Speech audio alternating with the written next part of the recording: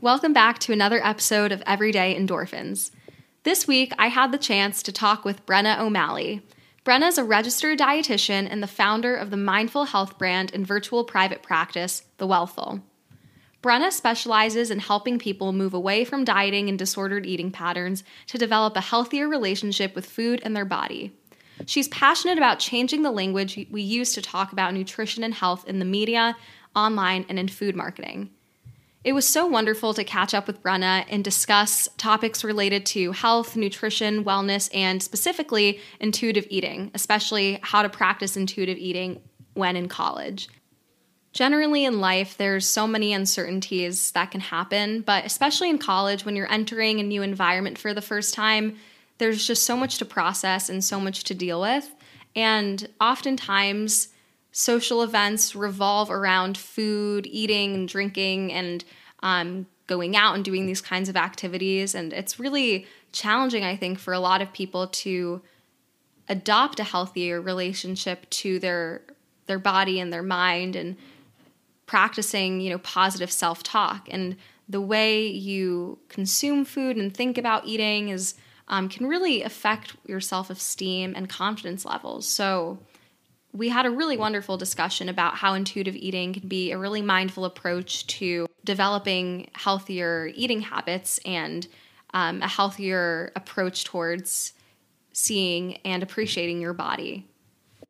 Before you get to hear from Brenna, want to throw out a quick sponsored shout out to Anchor, which is, as you guys know, the app that I use to record this podcast from. Mom deserves the best, and there's no better place to shop for Mother's Day than Whole Foods Market. They're your destination for unbeatable savings, from premium gifts to show-stopping flowers and irresistible desserts. Start by saving 33% with Prime on all body care and candles. Then get a 15-stem bunch of tulips for just $9.99 each with Prime. Round out Mom's menu with festive rosé, irresistible berry chantilly cake, and more special treats. Come celebrate Mother's Day at Whole Foods Market.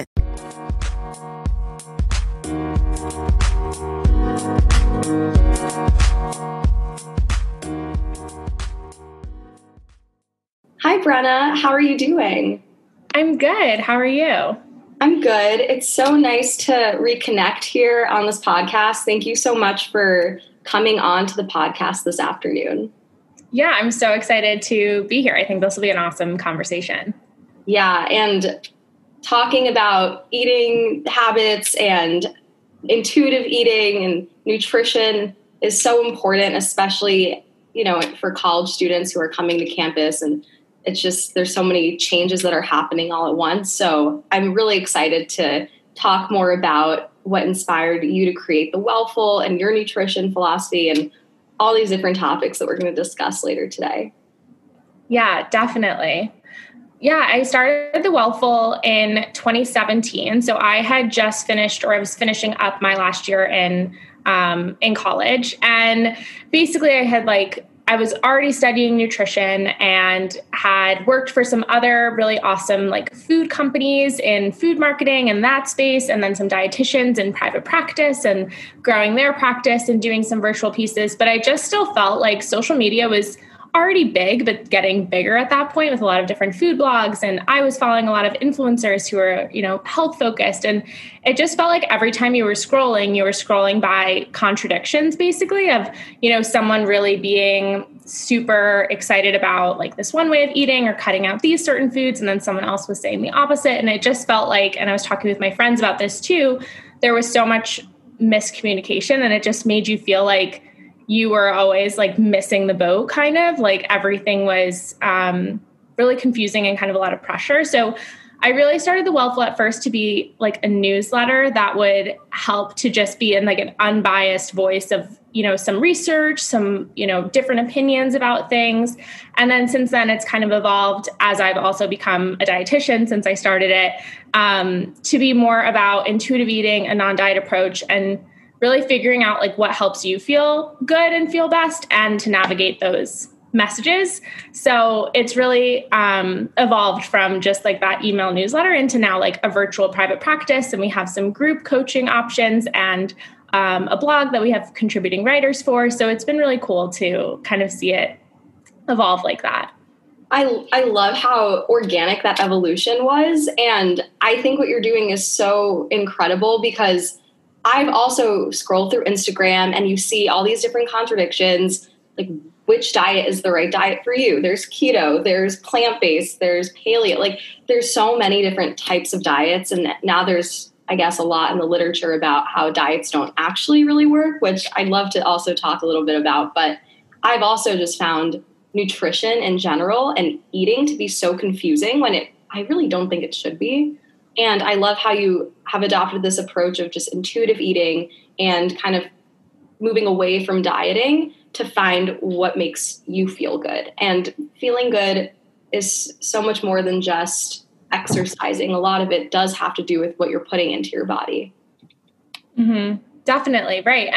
And how you feel about that too. I think there can be a lot of stress, like both from personal experience and then just, in general, the way that we talk about food and exercise and all of these things is kind of stressful. It's like, are you doing this right? Are you doing this enough? Are you, all of these kind of conditional pieces, which I think adds a lot of pressure to those like already kind of rocky relationships a lot of the times, especially when you're going through like high school, adolescence, college, like getting your first job, moving somewhere, all of those things are like huge changes. And then to also feel this pretty extreme pressure around those things can just be, a lot to navigate. Definitely. And I've found that food is very personal and also really political. And so when let's say you first come to college and you're trying to make friends, and a lot of that has to do with not only just like going out, but also going out to like eat or have lunch or dinner, whatever it may be. And maybe your eating habits are very different than the people you're starting to become friends with. So navigating that can be quite challenging. Like, how do you navigate that kind of situation when you have a different eating structure or habit or preferences than the group that you're in? Yeah, I think there's like a couple different ways that can happen, right? Because I think there's one, everyone has different experiences with food, right? You all grew up in different households and like different parts of the state or the country or the world. And so you have different things that you're bringing to that. But then there's also, your relationship with food and other people's relationships with food. And as you go to college and everything kind of blends together and merges, you might be hearing more about things that you didn't hear about before. Like, someone may be like dieting in a certain way or kind of restricting or feeling badly about certain foods, or that might be something that you're kind of already struggling with and kind of bringing to the conversation. So I do think it's definitely hard because you're sort of meeting these new people. There's a lot of like pressure and newness of, making friends and making connections and like having a good time and getting to know people and all of those pieces too. So I think that there isn't enough said about like that's really normal that to feel that way, and that pretty much everyone else is also feeling that way, right? Of like, being maybe like hyper thinking about those food choices or feeling like uncomfortable in like your body or comparing your plate to somebody else's or all of those other pieces. And I think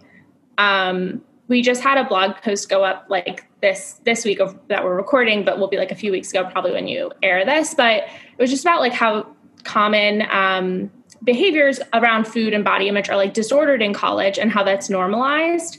And I think that that's just a conversation that we need to have more of, that it's not that those things are normal, but they're really normalized. And like, we kind of just take them for granted. And I think that can make it really tough for those transitions too. And then knowing that it doesn't have to feel like that. Like, you don't have to be thinking about food that much throughout the day, or like worrying about what you're going to wear because of like how you look. Like, of course, we always have like some degree of like maybe thinking about what we're going to wear, like being excited about clothes in that way, but not like preventing you from going and having fun with your friends.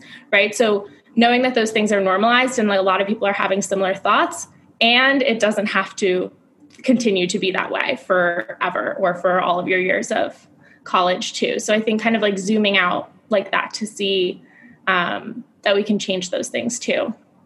Yeah, I that reminds me of this Instagram post that I saw actually about these different habits that have been adopted like on college campuses or really just like in like a younger culture about certain behaviors that are normalized around food and eating and dieting. And there was one post that said how basically like when you go out, some people will say, oh, I'm going to have like just a salad for dinner so that I can have more to drink. And that way I'm not like eating a lot beforehand.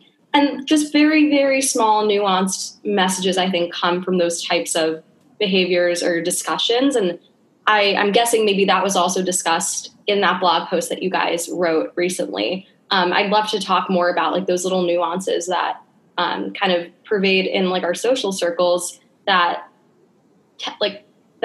talk about disordered eating kind of and make it more normalized. Yeah, I feel like, I mean, you're in college now too. So I feel like you're like, what are some things that are there any things that you feel like you notice that are kind of like that? Yeah, that's a great question. I would definitely say like the eating thing before going out, like, oh, I'm going to have like a really light dinner. Like I'm just going to have a snack or coming back from a night out. A lot of food actually revolves around going out, which is interesting. Coming back from a night out, a lot of people love to hit like the dining halls and get really greasy fried food. And sometimes like that's not necessarily what you're craving. So it can be a bit uncomfortable if you're with your friends and they're all having a bunch of like fries and chicken fingers. And you're kind of just sitting there and you don't really want it, but everyone's eating it. So you're going to have it anyways. Or the alternative to that is still wanting like that late night snack when you come back, but it's going to be like carrots and hummus, for example. And then you're the only one having like the healthier alternative than having like the greasy fried food that everyone's eating. So that can create kind of a tension. And also like when you get to college and you're just observing how you eat and how others eat, at least the way it works at my university is that you just swipe for every item that you purchase. So it's really like unlimited how much you can have. And like the portion sizes that you're given, how much are you finishing on your plate if you're eating next to someone versus how much they're finishing. And it's very subtle and very nuanced. And I think those are the things I've kind of picked up and just like what options you're choosing at dining halls too. So there's so much that I've seen, and it's, especially if you're living on campus, you're locked into the food that's offered there. So it can be a bit more challenging. Right. Yeah. I think the piece about like drinking and going out and those pieces are so prevalent. And honestly, like they're talked about because I feel like everyone, especially when you're in college, is like on the same page about it, right? It's just kind of this thing that's like normal or, not really like a thing to talk about almost. But then like from, I guess, my perspective now as like a dietitian, or just when you like zoom out and can have like more perspective, you're not in it as much. A lot of the times those things can come from restriction too. So like, it's really common that if you are maybe eating like really, I'm putting in quotes, like really well during the week, right? Or like really maybe during the day even. And then after you go out and like drink and like have fun with your friends, then you feel like this is like your chance to eat these foods that you normally restrict, right? So it's almost like putting yourself into that binge restrict mindset or all or nothing or like Last Supper kind of an idea. Like, oh, this doesn't count, I'm putting that in quotes too, because, I like, it's really late at night. It's like, I was so like good all day or all week. And it kind of sets you up for that like turbulent relationship too, of then like feeling like that's your chance to eat these foods that you otherwise restrict. Or it can also be that if you've been not eating enough throughout the day, like you were mentioning how it's really common to try and not eat so much maybe before drinking or before going out, then you're also legitimately hungry. And so it makes a lot of sense that you might feel out of control around food. You might be like really craving these foods or a lot of these foods that maybe you wouldn't even normally want or don't allow yourself to have. And so like it's hard to see those pieces when you're in it and doing it and it's the norm. But if we zoom out, it's like, okay, this actually makes a lot of sense if you're feeling this way or feeling like you're really looking forward to what you're going to order when you go out, or like that you really don't have this like control when you go out. But it's like, okay, are you legitimately hungry? Are you restricting those foods otherwise? And when we can kind of see that it can be helpful to like better understand that and feel less like this is like a fault of mine, or I'm so, I can't control myself, or I have these like quote bad habits. But really it's like you're kind of, the way that it's normalized, it's like you're kind of setting yourself up to feel that way too. Yeah. And that I feel like is a really great segue into discussing more about what intuitive eating is, because it sounds like in those situations, you're not really listening to your body, and you're not like in that experience. You're kind of experiencing it outside of yourself, and you're feeling that need for control, or you think that you're eating really well, and then you think it's okay to let loose a little bit on the weekend. And then it can be this perpetual cycle of guilt and shame, and it can get really messy. And I know quite a bit about intuitive eating and how that relates to that, but my listeners might not know what intuitive eating is. So I'd love to kind of talk about how that ties into the scenario you just described. Yeah, definitely. So intuitive eating basically is a non-diet approach to health and eating, where we are focusing more on our internal cues, which are things like hunger, fullness, satisfaction, what foods you like, what foods feel good to you, what foods are available to you, all of those different things that are more internal instead of external cues. So external things might be something like a meal plan, or following a specific outline of a diet, or eating within certain hours of the day, or, eating foods that are someone else kind of decides are quote good and not the bad foods, right? So it's really focused more on you as an individual. And it's based on the idea that we're all born intuitive eaters. So if you think about a really little kid, like they eat foods that they like, with some maybe coaxing to try new foods, but like if they're available to them, they'll eat all foods, and they'll eat them in an amount that's satisfying. They'll eat foods that taste really good. They'll stop when they're full and maybe go like play a game or go run off and do something else, kind of not having these, this extra thinking that a lot of the times we're doing around food, right? Of like kind of judging our choices or wondering if we should have more or not.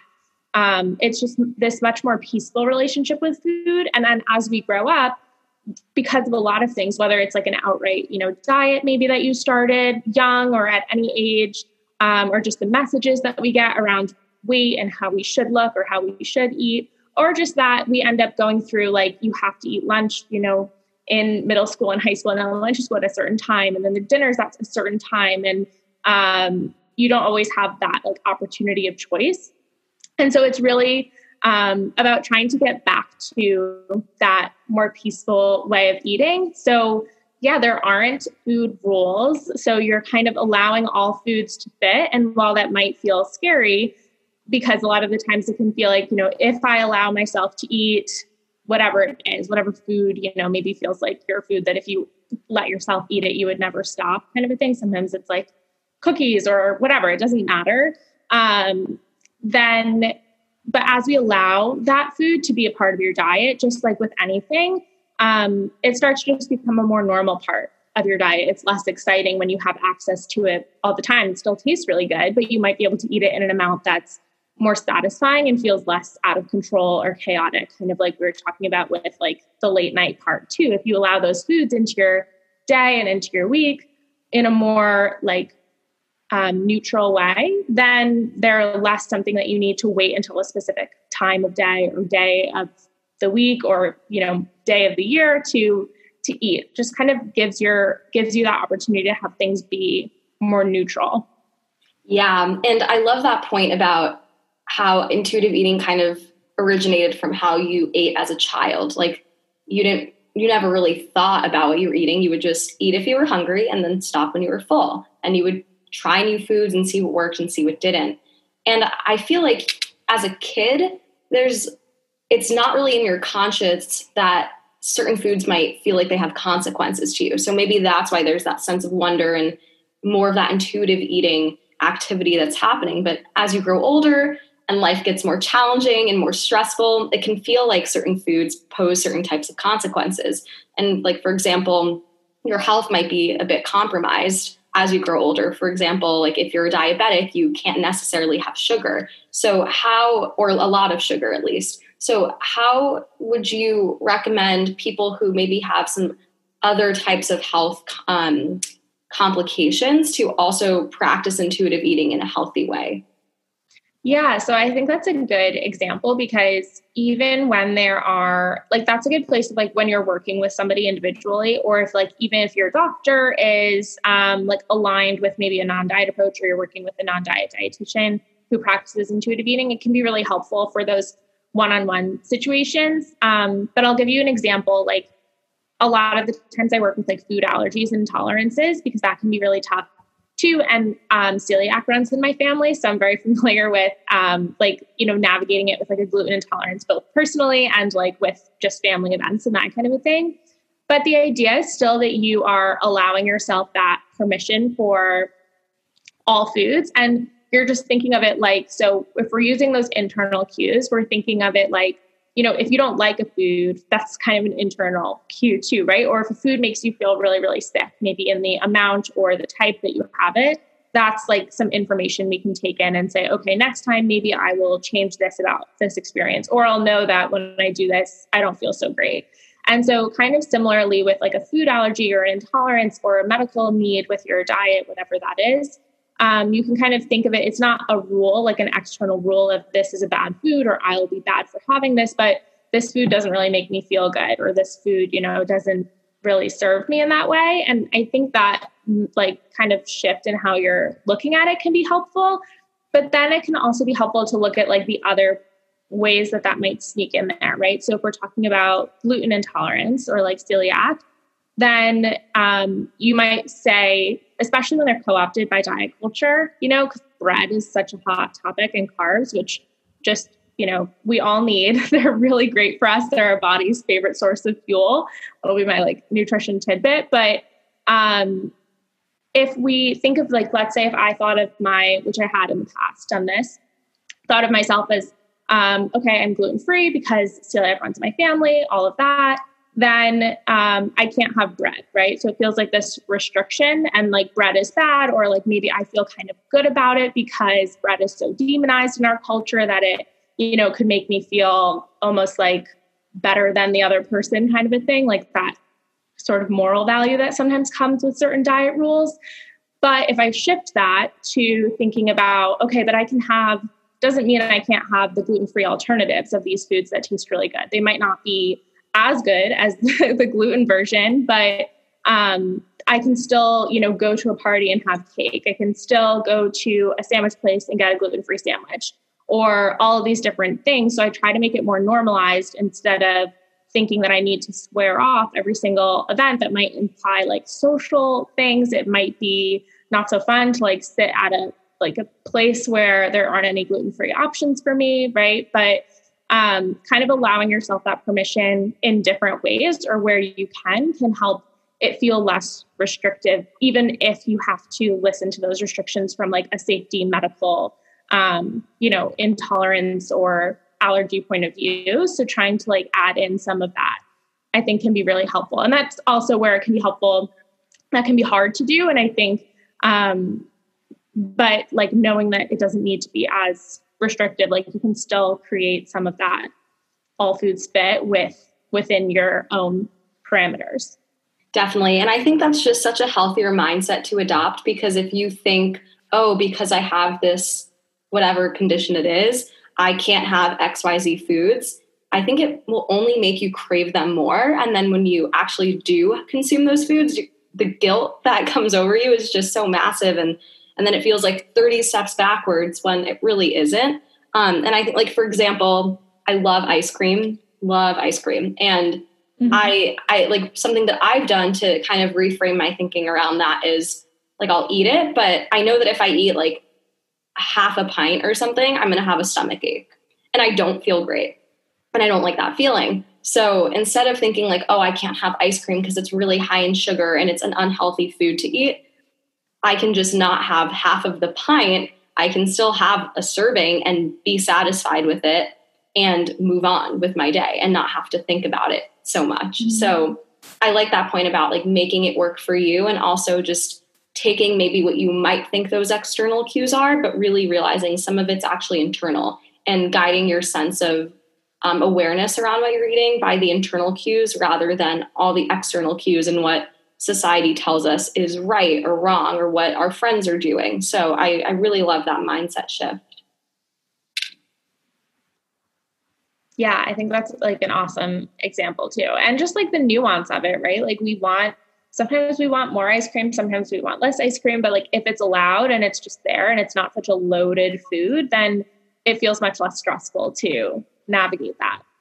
Yeah. And this also reminds me a little bit about just mindfulness in general and the practice of mindful eating. Would you say that intuitive eating is the same thing as mindful eating, or is there some sort of crossover between the two?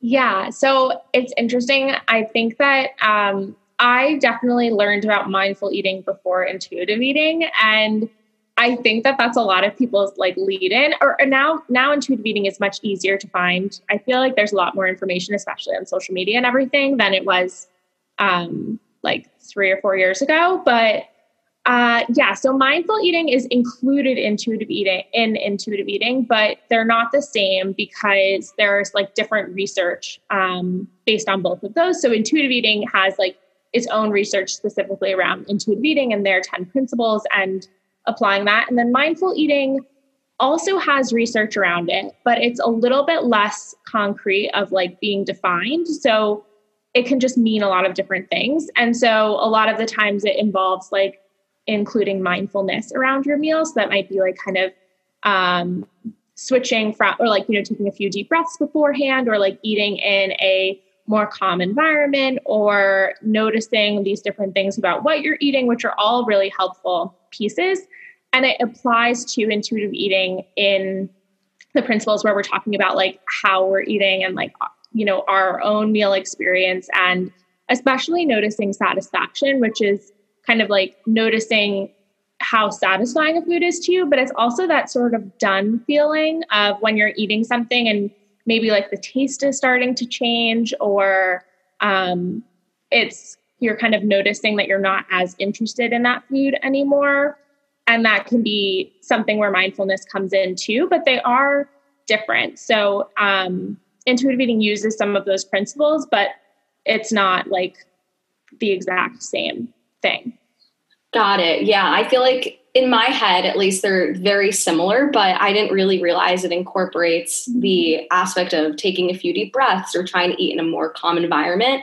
And I think after now realizing that, intuitive eating might be more practical for a college student, because it's not as if with our busy schedules, we can find a very calm and quiet environment to sit down to have a lunch or a dinner. Oftentimes, like, I'll eat on the go, or I'll eat while I'm doing homework or studying. So I don't feel like I'm focused on what I'm eating. I'm kind of distracted trying to do everything at once. So mindful eating might be a bit more of a challenge, but I think intuitive eating, since they follow a lot of the same principles, maybe starting with intuitive eating might be an easier place to start with changing that relationship with food. Yeah, definitely. And I think like with all of those pieces that if someone listens to this and is like, okay, I want to try intuitive eating, I want to like go for this and like check this out and see what it's like. I think also as you read the pieces of it, right, there might be some parts that feel like, oh, like I can't do this because, my schedule is so busy that I don't really have time to, do maybe like this, like sitting in a calm environment part or whatever that is. And I think it's helpful with everything to just like take it, like it can meet you where you're at, right? Like you don't need to overhaul like your entire, or like have a different school schedule or class schedule, right? To start working on your relationship with food, or like feel a little bit better in your body or around certain foods. I think you can take some pieces right now and see what helps you, and then kind of build from there, or see how those pieces feel versus feeling like I think that can just make us push off things for a really long time, right? Or feel like we need to do it perfectly. And I think a lot of this too is like challenging the idea of this like all or nothing thinking, or like really commonly like perfectionism that can come into food, or wanting to like, do things exactly right or do them all or nothing, those different things. So I think applying those pieces in a way that works for you right now is also a really great place to start. Yeah, definitely. And what I love about intuitive eating, especially, is that it really connects with eating disorders and also diet culture, which are two other topics I'd love to discuss. I guess we can go into eating disorders because everything we've spoken about around intuitive eating, realizing those internal cues and letting them guide you, really does relate to kind of how disordered eating patterns arise. And I'd love to talk a little bit more about how intuitive eating can help those who suffer from an eating disorder and help change their relationship with food.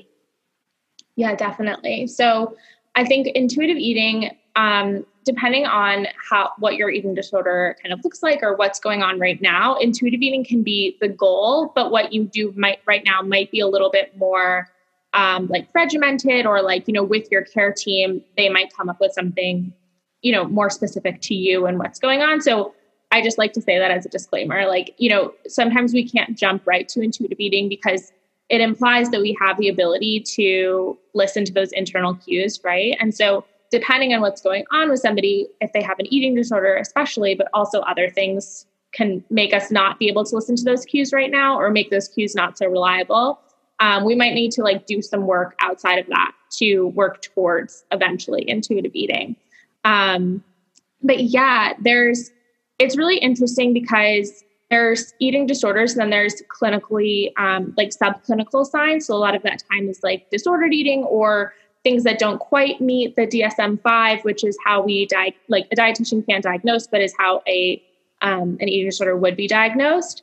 And I think it's important to validate that if someone is feeling like they're struggling, or your relationship with your food feels like, it's causing you stress, it's causing you anxiety, it's like impeding you from like showing up to your life or your day or college classes or events with your friends, that's valid too. And so even if you don't meet the exact criteria, you still deserve like care and recovery from that. And it can still be like a really big obstacle in your life. And I just say that because we know that like eating disorders since 1995 to like 2008 was like this study on NADA, which is National Eating Disorder Association. And they were showing that like in females, like eating disorders on college campuses were increasing from 23 to 32% among females and 7.9 to 25% among males. This is definitely applies to all genders. And the percentage of like eating disorders specific from like eating specifically towards like a weight loss diet or trying to lose weight increased four times in that same period. So it's just definitely something that's increasing, and that's with eating disorders, but we're not necessarily seeing those rates of disordered eating, right? Like we don't have that exact statistic because a lot of the times those pieces are normalized. Those pieces might be a little bit harder to measure. So I think it's just important to mention that, those things are on the rise and happening too. And so the goal with intuitive eating and diet culture, like you're saying, is that we get a lot of these different messages that honestly promote those behaviors and promote those different things. And so starting to call that out, which I feel like a lot of people are starting to do more, and kind of like, be like, this ad is like glorifying, restriction, or this app is like telling us to avoid eating for this amount of time, or like these different things, and kind of calling those out. But the goal with intuitive eating is to kind of normalize eating, and that eating should be normal. And by that, I mean, not so stressful or fits more with your day versus like your whole day revolving around this thing that we have to do, whether we want to or not, like your body needs food. So I think that there is definitely more awareness around the aspects of diet culture. And you can tell me like maybe some specific ones that like you notice a lot on campus or kind of like come to mind. But I do think there's more awareness about it, but there's also like more of a need to kind of like keep on calling it out and trying to like push against it. Yeah, I can't, nothing like immediately is coming to mind, I guess, around diet culture, but maybe if I think, about certain like sorority and fraternity scenes, there's definitely the stereotype about like maybe a sorority girl, and how some sororities are just filled with a bunch of like really tiny girls. And I mean, it kind of goes back to like eating disorders. And the interesting thing is something that I've come to realize is that the eating disorder isn't necessarily about like the food itself. I think it's more about having or needing to have that sense of control. And then there's like the underlying issue behind that. And oftentimes, maybe like anorexia, for example, there's like comorbidities with other types of like mental health issues as well. So it's interesting because a close friend of mine has suffered with an eating disorder, and I've spoken a lot about it with her. And something that she's kind of brought to my attention is that it's in her eating disorder experience, it was never really necessarily about like the food, but it was more about anxiety that is comorbid with the eating disorder and needing to have that sense of control. And I just I did not expect that, because in my mind, I thought, oh, people who have behaviors of disordered eating or maybe develop an eating disorder just like want to be thin. That's the goal. But I think maybe that's something that kind of arises from the eating disorder, not necessarily like the root cause of it. But I also like, I'm not an expert in eating disorders, so I don't really know, but this is kind of what I've heard through friends and family and just through conversation. Mm-hmm. Yeah, I think that's a really good point, that there are often a lot of the times, it's kind of like these, because it's a mental health diagnosis, right? So it's not necessarily, it's like kind of something that's manifesting in food. Like we all end up having these different coping mechanisms, right, around just different stressors in our life or different things that come up. And, there's a genetic component to eating disorders that, it can, some people are more predisposed to them than others, and that kind of a situation. But I think that's a really good point to bring up too, that like it's these other pieces. And that's why it's also really helpful. Like most of the clients who I see, like for like private coaching are seeing a therapist too. And it's kind of really helpful to be able to work in that team, because, I can address like the food part and the body image part and, how it's kind of manifesting in our beliefs and behaviors around food and our body.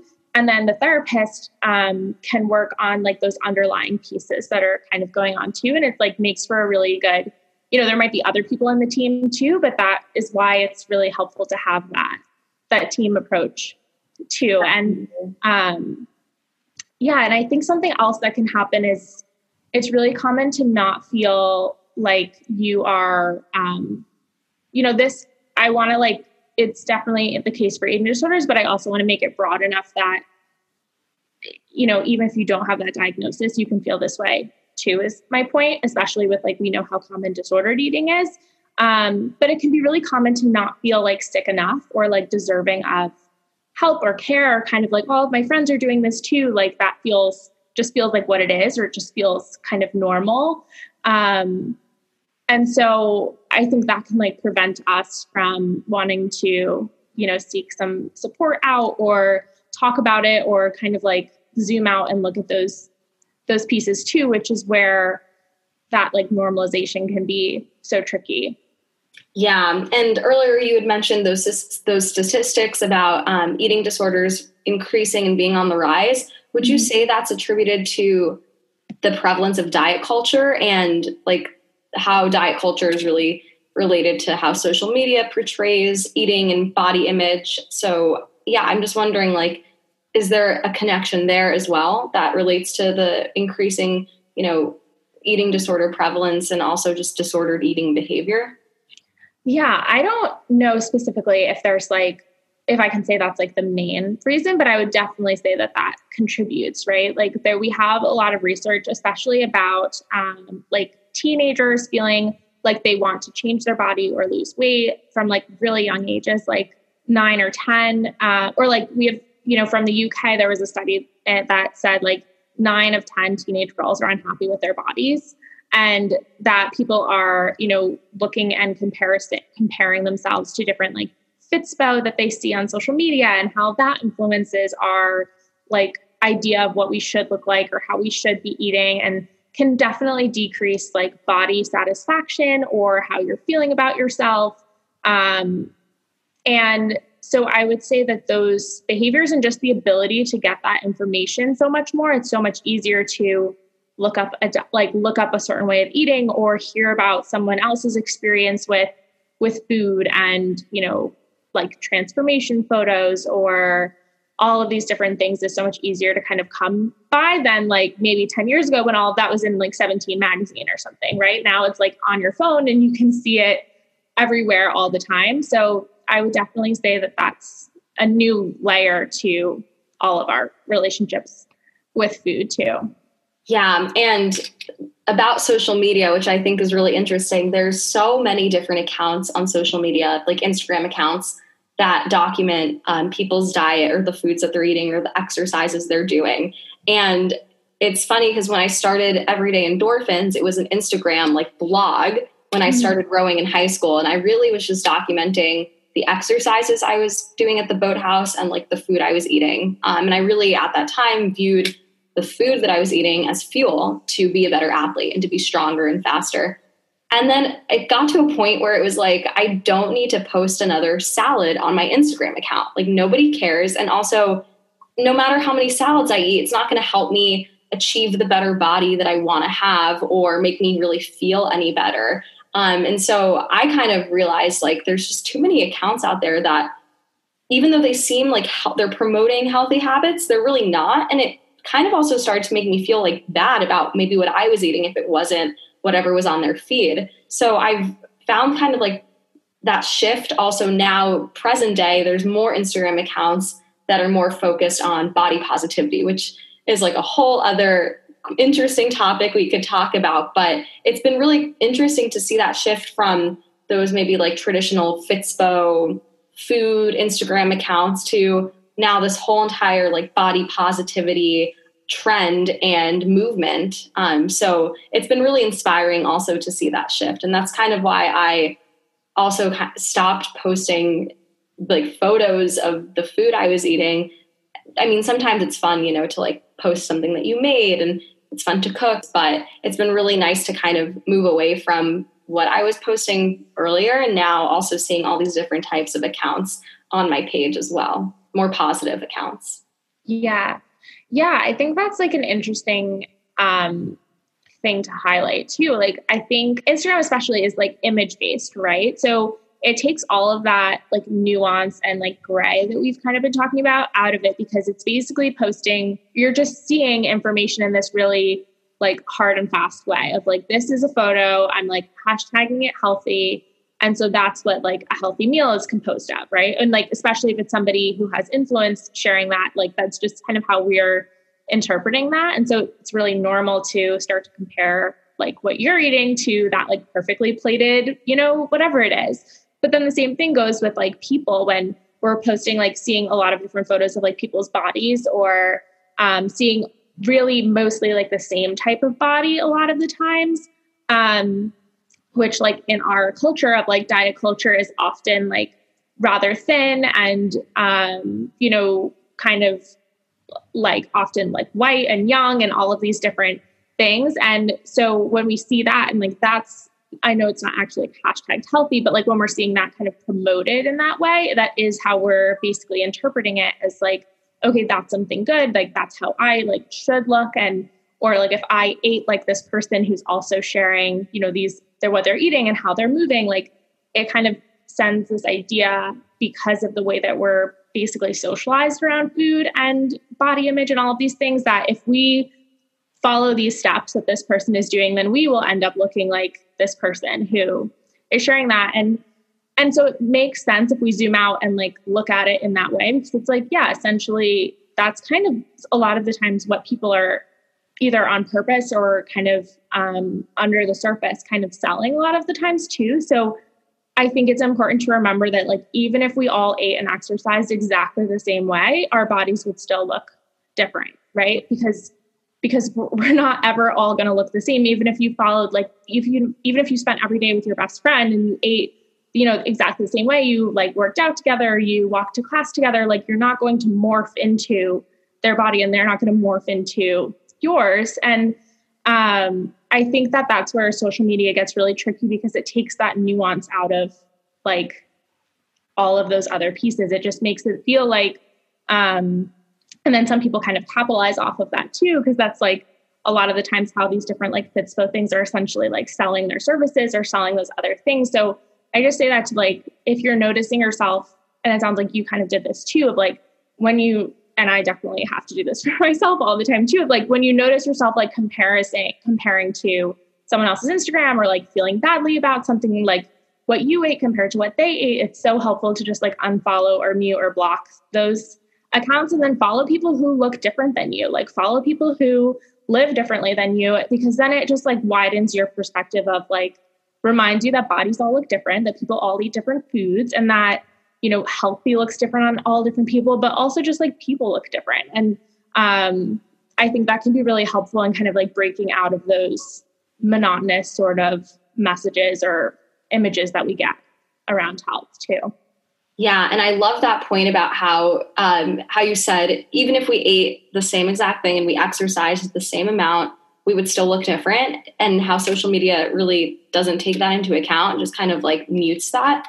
It's really interesting because we all have different like genetic compositions and different biologies, like physiologically. So obviously our bodies are going to be different. And that's so kind of like, it's so obvious, but we don't even think about it because it's not ever talked about, and social media doesn't allow for that to happen because, again, with the hashtag healthy or just the same types of bodies or foods that you see on your Instagram or even TikTok, which, as you mentioned, like is a whole other thing. And I think it's important to remind yourself that every single body is different, and you have to really listen to yourself, bringing it back also to intuitive eating, like really bringing that focus inward and knowing what works for you and what doesn't, and being okay with that and really like honoring that. So I'm glad we were able to like hit on all these different topics, and they all really do relate to each other. Yeah, definitely. Yeah. And I think it's like the more you start to notice those pieces, like open your eyes to them, the more you see them everywhere, which can be kind of overwhelming, but is also like ultimately helpful just to like help you navigate those things and see that, there's like a much bigger, it's just much bigger than it might seem. It might seem like just this one choice around food or like how you're feeling, but it's like, okay, actually there are all of these different things in place that like make a lot of sense that I'm feeling this way, or like would want to change this or kind of work on that for myself. Yeah, definitely. I know earlier you mentioned that you are starting this group coaching program. Many of my listeners are college students, so I'd love for you to talk a little bit more about what this program is and when it's launching. Yeah, so I'm really excited about it. So basically a lot of this, like the, one-on-one clients who I see are, not all of them, but a lot of them are in college. And so it's just been really one that's like really fun for me, but also there are a lot of things that come up that are really similar, right? So like a lot of pieces are similar about different campuses and like the pressures around that. And so I was just feeling like, that it would be so helpful to have a group component to that, because then you can connect with other students too, who are like feeling the same way, like in the same, environment as you, and kind of having the same things come up. So it's an 8-week coaching program. So basically it's 8 weekly calls starting October 14th, and there'll be every Tuesday, and we might have another time that is added to that, but basically they'll all be recorded too. So if somebody can't make that exact time, you'll be able to see the recording. So you have these 8 group coaching calls where we'll meet in small groups and be able to like discuss the materials and different topics and just like support each other and have this environment where like I'll be there, but still will other students. And I've found when I've done groups in the past, I started the Wellful Foundation course this year. So we've run that twice. And so you will get that same self-paced online course, which has been really awesome and exciting to do. And I think just group calls are so helpful because it's a different environment than working one-on-one, and you get to like talk with other people and just like feed off of each other, but also support each other and create this community. And it's really cool to see. So you'll get that self-paced course. You'll have these coaching calls. You'll have a private Facebook group. And basically it'll just be, especially this semester, I feel like we were talking about this before we hopped on too, is going to be so different and I think challenging and just really unique. So I thought it was also a good time during that, because there's going to be components that are coming up that are not even, things that you've dealt with last semester or 2 semesters ago. So it'll just be like this really, I'm excited for like this community part to also have that like education and resources, but also the community. Yeah, definitely. And community is so important, especially if you're talking about topics that are a bit more personal or sensitive, just knowing that you have a support system and knowing that you might not necessarily be the only one that's going through this experience, and being able to share that with others and help them uplift you and support you is so important. So I'm really excited for you to launch this coaching program. Yeah, thank you. I'm excited too. Yeah, so registration is open. It's open now. And so it'll be open until the 6th. So that's October. But if anybody listens to this and it's still before the 14th, you can send me an email or a message on Instagram and I'll see if we can get you into. Awesome. I'll also be sure to post about it on my Instagram so people will be able to see it on the Everyday Endorphins Instagram account. But before we also hop off, there's one question that I ask every single person I bring onto the podcast, and it really ties into the name of this podcast about endorphins and happiness. What is one thing that brings you a bit of endorphins every day? I love that. I would say probably either a dog walk is like definitely one of my favorites, or like coffee outside, drinking coffee outside.